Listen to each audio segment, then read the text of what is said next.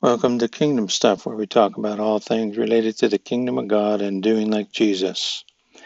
We're in the middle of our series on prayer and praying for our lives and for our neighbors. And today we're talking about an increase in the healing and miracles.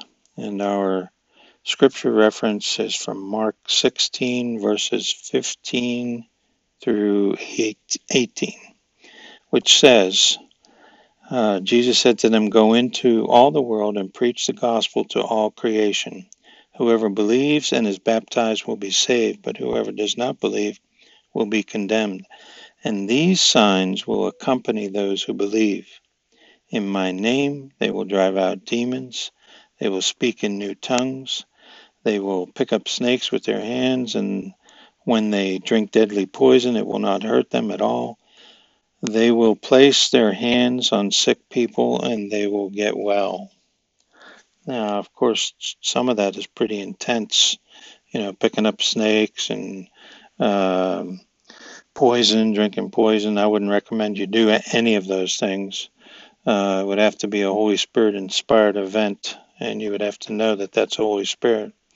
But we can pray, okay, that what Jesus said about going out into the world, going out into our neighborhoods, to you know, to pray for people and proclaim the good news of the kingdom, that God is here for them, wants to have a relationship with them, and then pray for them and see that the sick get well.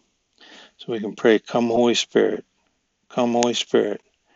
Ask your Father in heaven to back up the preaching of the good news with people being set free from demons, demonic influence, evil influence, and people who are sick, getting healed.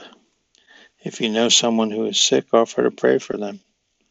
That's as easy as it gets. So, if you enjoyed today's briefing, subscribe here.